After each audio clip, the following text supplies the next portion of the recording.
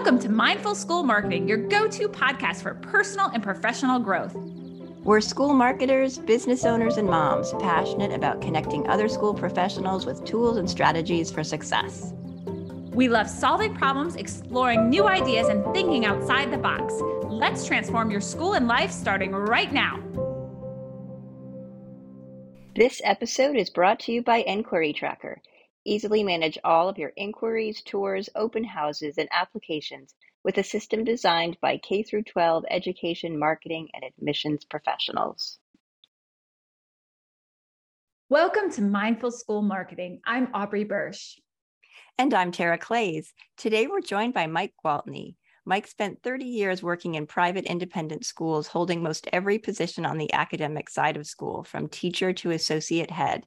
Now, Mike is a consultant with Independent School Management, ISM, and offers consulting services on topics like leadership, strategic academic planning, faculty culture, teacher retention, teacher growth, student assessment, and more. Welcome, Mike. We're so glad you're here.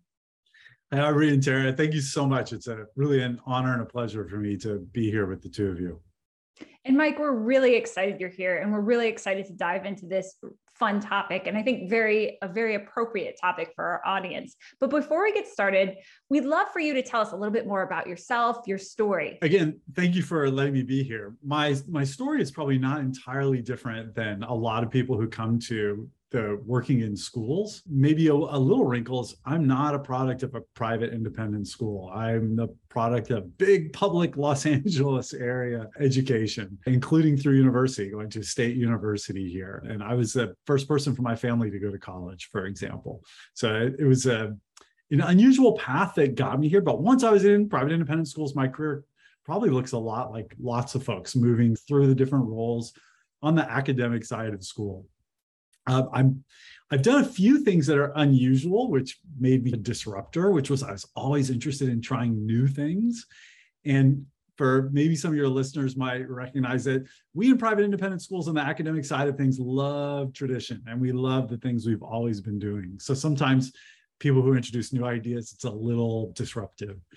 The other reason I'm excited to be here with you guys is that I have a long background in mindfulness. And so when my colleague mentioned that maybe we should talk with Tara and Aubrey, I'd really love to do that, because I've been I have my own mindfulness practice now for about 25, 26 years. So it's exciting for me to be on a podcast with the name Mindful built right into it. Yeah, we're really lucky that we have that connection and that you have that practice. I know Aubrey and I are really interested in the topic of mindfulness, which is why we added that as an element of this podcast. But to be honest, it's not something that we scan for when we're looking for people to join us. So it's a special bonus that we have someone on today who can really talk in depth about how mindfulness helps you in your life. I'm so glad you mentioned that, and we'll talk about that in a little bit. But let's get the conversation started by talking about strategic academic planning. It's a topic that we wanted to cover with you from a school-oriented topic. Can you tell us more about what strategic academic planning means, and also what benefits come from this approach? The title seems a little bit obvious, but how do you go about it specifically? Yeah. So schools, very rarely will we encounter a school that doesn't have a strategic plan. Right. So schools are either in one of three places. They're building their strategic plan, they're in their strategic plan, or they're wrapping up their strategic plan, and then immediately they start building a new one. And often when schools think of their strategic plan, they're thinking about building a building, something about financing, development side. I think in recent years, people are starting to recognize that academic program needs to be somehow part of a strategic plan. There was a time, it's well in the rearview mirror now, when strategic planning just assumed the curriculum never changes, the teaching never really changes. Like, we don't really need to do much on academic. Maybe we'll get better classrooms, or maybe for a while it was new technology should be in the strategic plan. But I think we're all pretty hip to the reality that kids are different, the world is changing, and curriculum needs to always be refined, reviewed, redeveloped.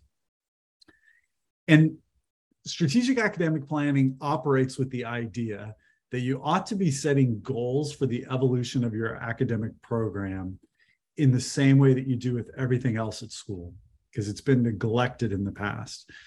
Just to people listening and watching your podcast, I would encourage you, think about your school's curriculum. Has it really changed very much? People just assume we read these books, we do these labs, we do whatever we do, and that doesn't really change. But we have different kids than we used to have. The world has changed a lot. How should our practice in school change?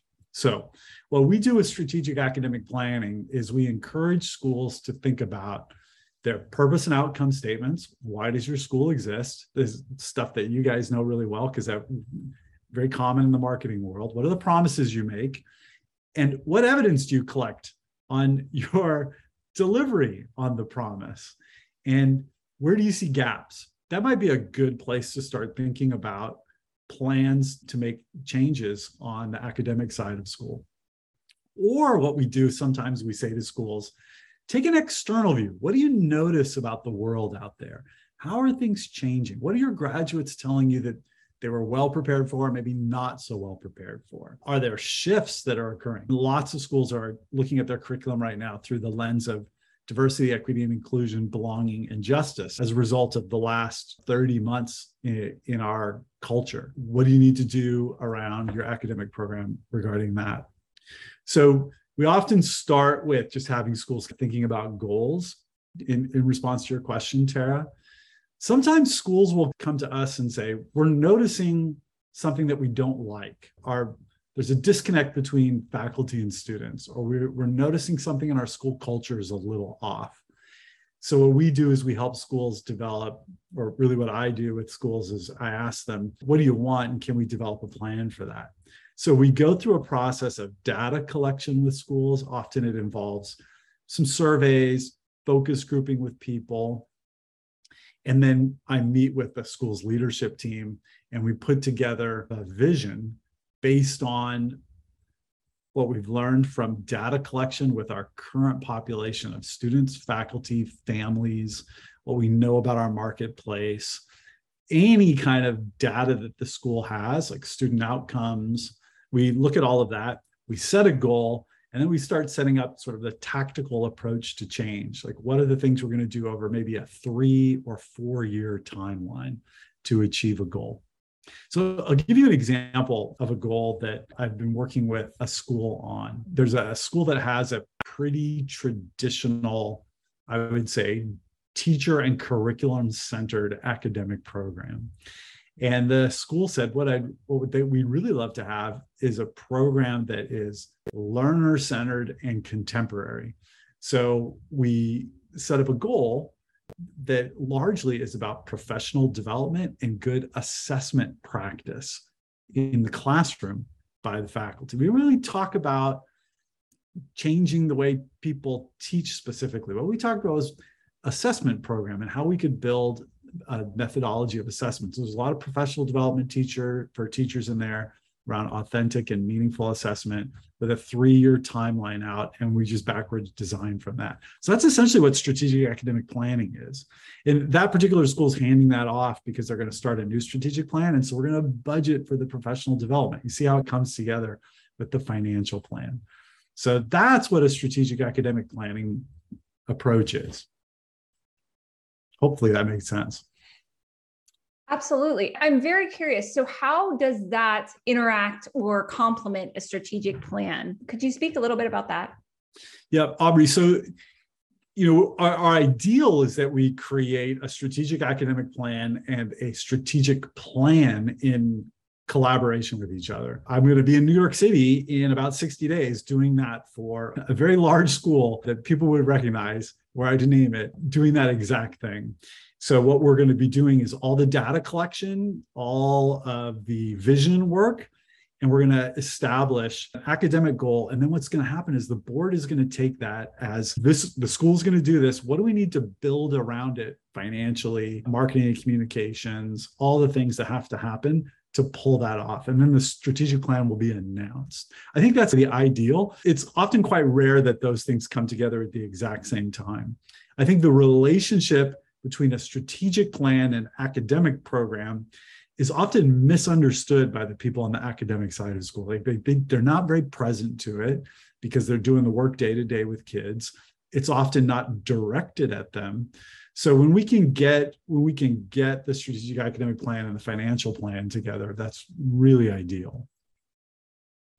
That makes a lot of sense. And it sounds like I'm very excited for your upcoming project because I'm sure it's moving everyone in the direction that they need to go on a very wide and in-depth way. I'm curious though, as you probably know, with the podcast being named Mindful School Marketing, about the marketers out there. They're looking at this strategic academic planning. How can a school use a strategic approach like this as a marketing tool for the school? And how does like a school Marcom team interact with it? And what is their role, if any? Beautiful. What a great question.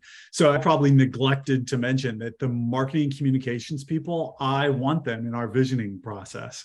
So I actually see marketing and communications being integral to this whole thing. Great academic program requires really good internal marketing. So here's what I mean by that. I think marketing is internal and external, but you two are the pros at this. I don't even play one on TV. I'm an academic. So what I would say is I want the internal marketing focus brought to the vision process and academic planning, because the role of the marketing and communications team is going to be reinforcing the change with our school community that we are building through the academic plan, right? That's the strategic plan, needs really great internal marketing. Now, in an external marketing focus, and for the marketing and communications people to do as we are laying out the plan and building support for it, the school's value proposition is really built on what people understand about the brand and what they hear from kids and other parents. A strategic academic plan usually has some element of change in it. And so the result is that sometimes what people are hearing and what the way they identify the brand might be, there's a little disconnect there as we change. And so I think the role of the marketing and communications team is to really support that with really great word of mouth and all the things that you guys do. The strategic academic plan, I think, becomes a tool to help clarify who we are in the community, who we are in the work that the people in admissions do when they talk to new people, but also whatever we publish in social media, I think really needs to be focused on the work that the academic people are doing. Sometimes, like the example I gave a moment ago, Aubrey, about the school changing assessment practices, they're going to start doing authentic, meaningful assessment in the real world, like community-based activities that kids will be doing.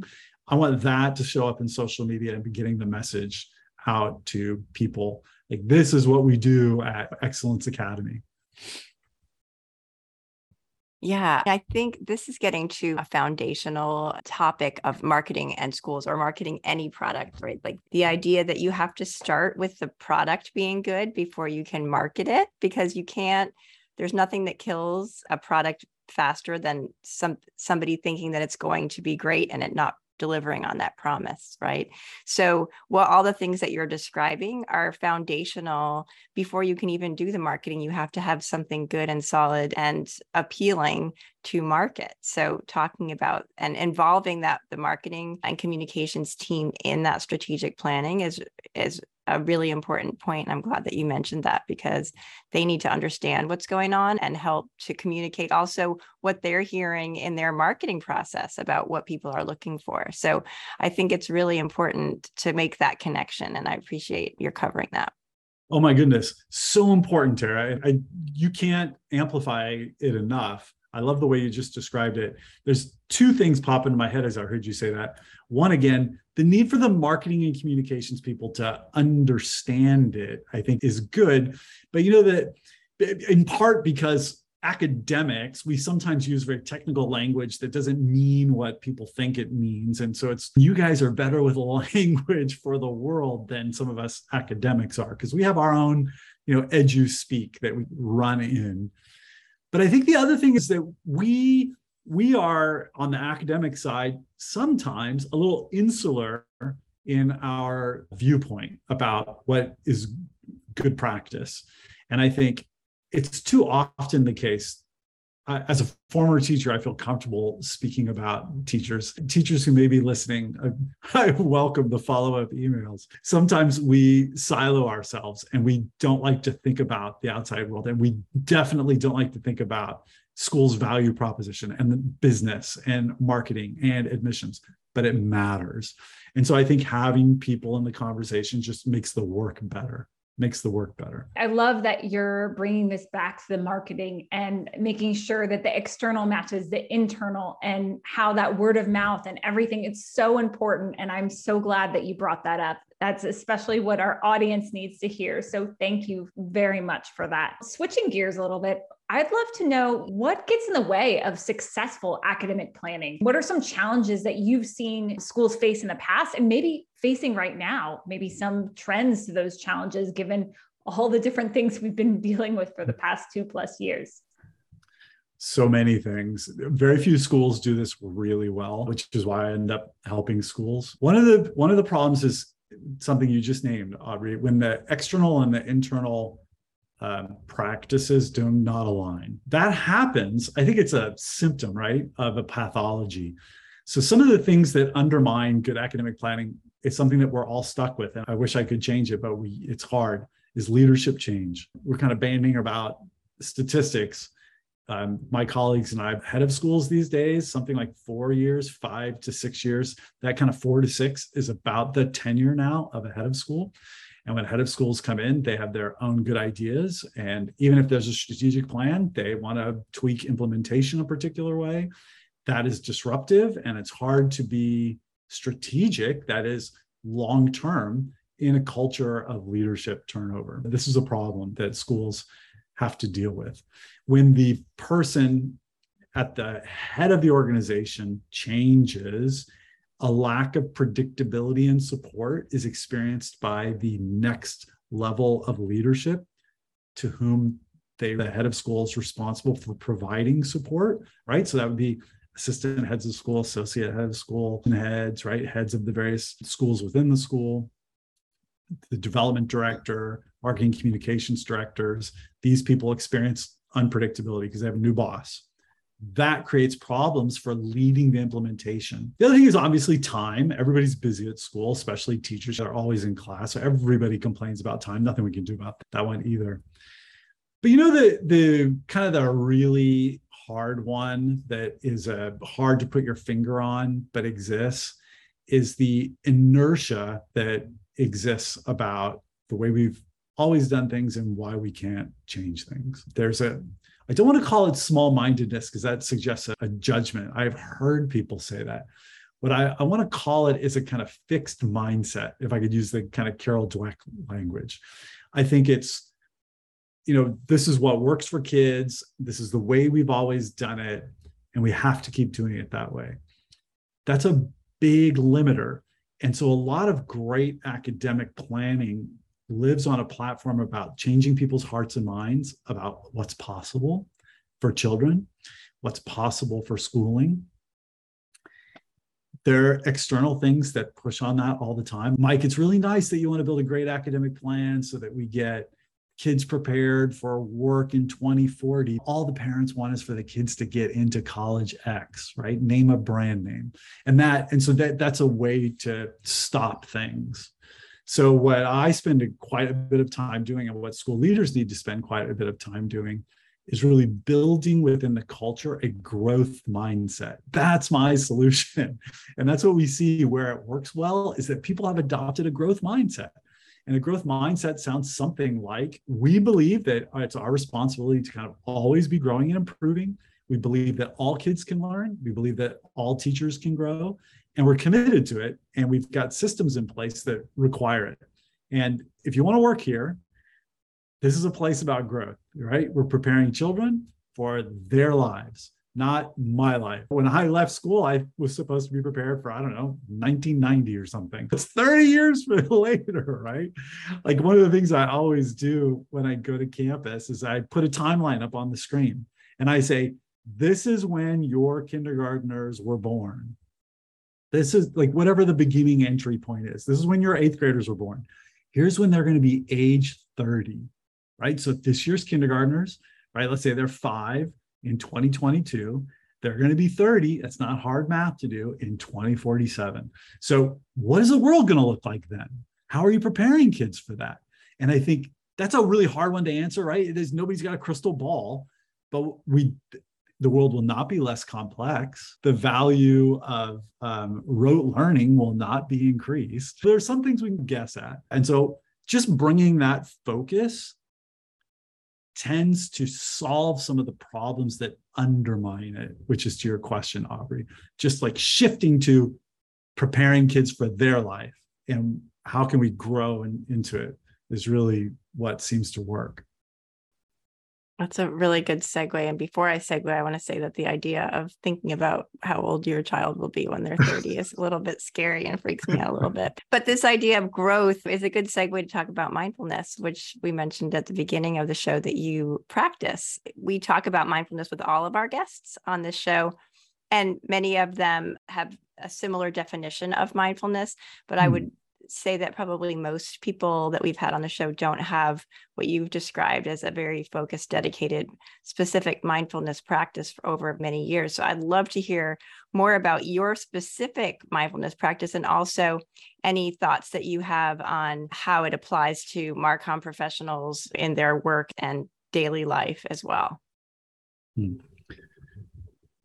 Thank you for that, Tara. My practice began while I was on retreat in 97 with Thich Nhat Hanh. Yeah, I was just really fortunate to be able to be part of a small group of people, an intimate gathering with him for 10 days. And I had been reading about mindfulness in the Zen Buddhist tradition for about a year, which is how I became interested in Thich Nhat Hanh's work. I refer to him as Thai, which is what he told me and those of us who practiced with him to call him. Teacher. He died in the past year, which he had a great life and body of work. And until I learned mindfulness through his particular Zen approach, he founded an order within Zen called the Order of Interbeing, which is basically the idea that everything inter is.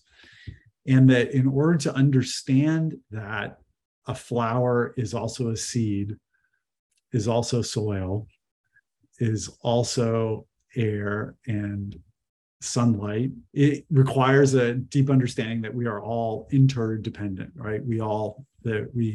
Our nature is connected.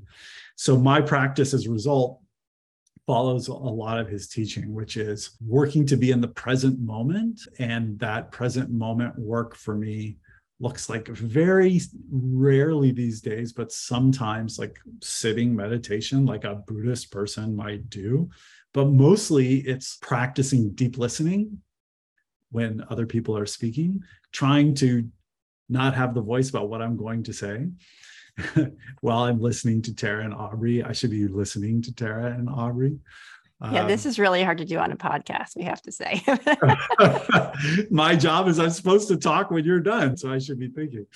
But that really deep listening, practicing what Thai calls a kind of noble silence for a good part of my day, where I just being present and not talking with anybody, just being silent is part of my typical day. And I've been doing it now since 1997. So it's well integrated into my natural part of who I am. I was fortunate in that I was still in my 20s when that happened. And so I've been able to, my adult life this has been an integration. So I do things like when I'm washing the dishes, I don't have anything, I just wash the dishes and I know that I'm washing the dishes. And that's an old famous Zen one, when you're washing the dishes, chop wood, carry water. But anyway, so that's my practice. So when I was leaving school, somebody would have come into my office and what they would see is that I have a little, like a Buddhist bowl bell on my conference table. And I would use that just to have these moments of mindfulness. I have an app on my phone. I'm surprised it hasn't gone off while we're talking, that just, it's the sound of a Buddhist bowl bell. Like I'm sure you're familiar with the sound that goes off randomly. It's about every 45 minutes or so, but it's not on a schedule, which is a call to take 3 deep breaths and to just recognize the present moment. So that's my personal practice.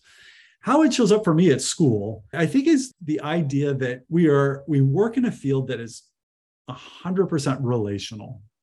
It's relationships. Schools are not building widgets. We're not producing technology pieces off an assembly line. We're crafting human beings. I often say to board members, they talk about our product. And I say, stop right there. Our product are kids. There's no, like, our program is not the product. The product are the kids. What we do is we build great relationships with kids.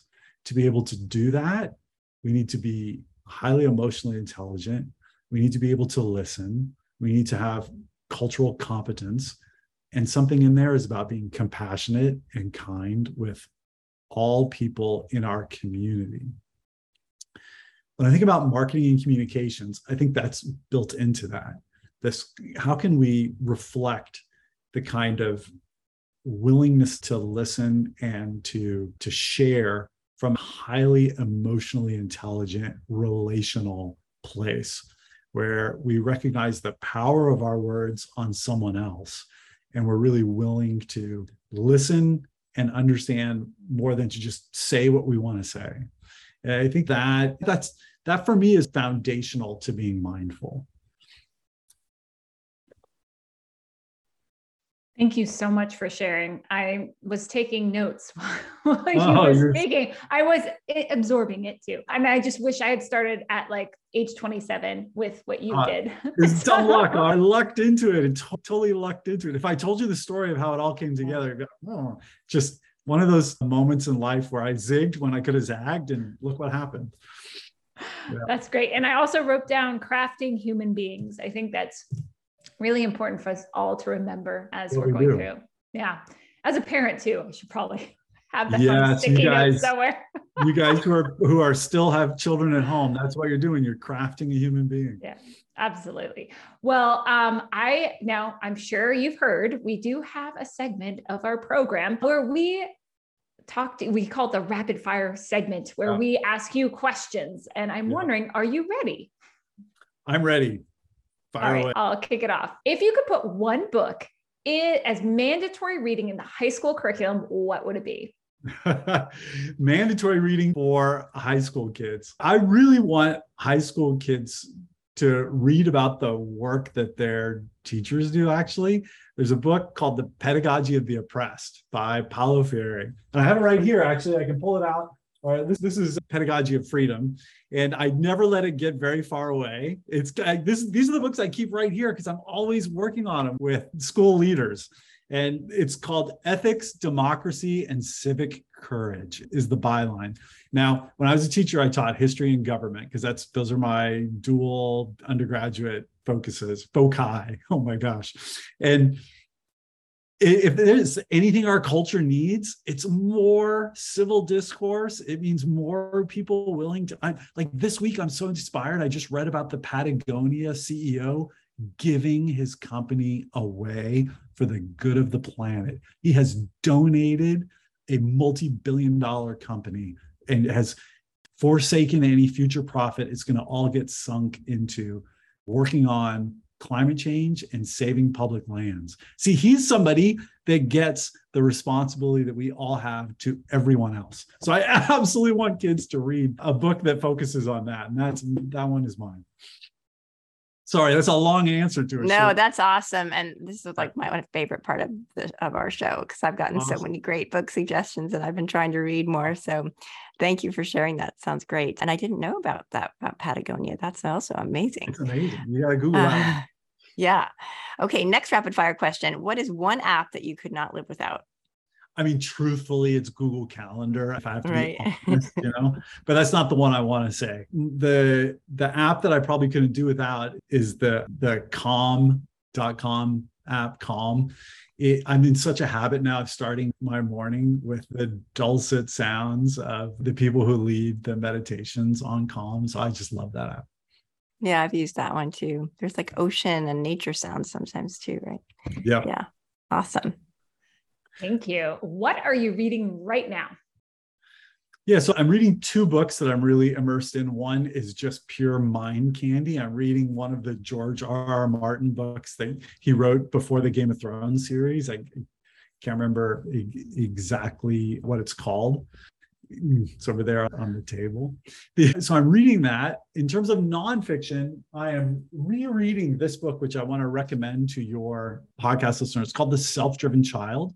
Yeah, this book is so good. It's the science and sense of giving kids more control over their lives. I think we're in a time, we used to talk about helicopter parents. And then some of us in school started talking about like drone missile parents. Like they come in at the school. Every time child's upset, parents descend. But I think now we're more into this era of like snow plowing parents who get in and make everything safe for their children. And that is not how we raise people who can be effective in their lives. And so the science and sense of giving children more control over their lives, good for parents and really great for teachers. The Self-Driven Child. Excellent. Thank you so much. These are great suggestions. I'm going to ask you for one last thing, which is a great piece of advice that you'd like to leave us with today, Mike.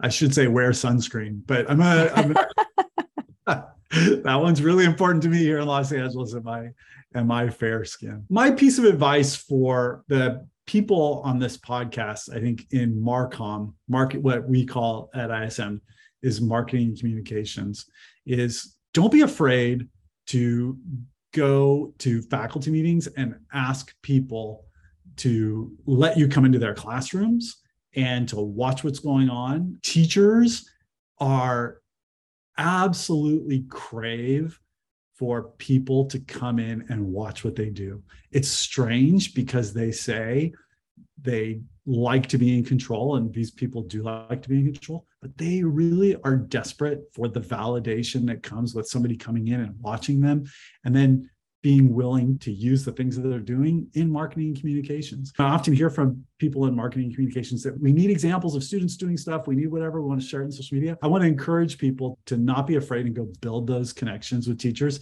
Just so you guys know, I say this to the teachers also, the opposite advice, which is go over there. So that's my piece of advice. Don't be afraid. Go do it. The teachers, they may seem like they don't want you there, but they really actually do. They really do. That's wonderful. Great advice. Thank you. Thank you so much. Thanks for joining us, Mike. It's really been a pleasure to have you on the show today and sharing all of the great insights that you have. Where can people find you online? People can find me a few different places. ISM Inc. ISMINC.com is ISM's website. That's the company that I work for. You can find the services we offer there, my bio there. I'm on LinkedIn, and I share quite a bit on Twitter. So if you want to look for me on Twitter, it's my name, Mike Gwaltney, MikeGwaltney, in the Twitterverse. Thank you again, Mike. Thanks, Mike. Bye-bye. Bye-bye. Inquiry Tracker is the all-in-one CRM solution used by over 250 schools. Easily manage all your inquiries, tours, and open houses. Key instant analytics help you manage and grow a robust pipeline. So end spreadsheets forever. The smart online application system with powerful document upload is a game changer. No school is too small or too big, and their Fast Start program will get you up and running in no time. Best of all, the system is designed by K-12 education marketing and admissions professionals. Check out Inquiry Tracker at inquirytracker.net. That's inquiry with an E, tracker.net. Thanks for joining us on the Mindful School Marketing Podcast. We'd love it if you pop into iTunes and leave a review, 5-star preferred. Let us know how you like the show. It helps us improve what we're doing and helps others find us too.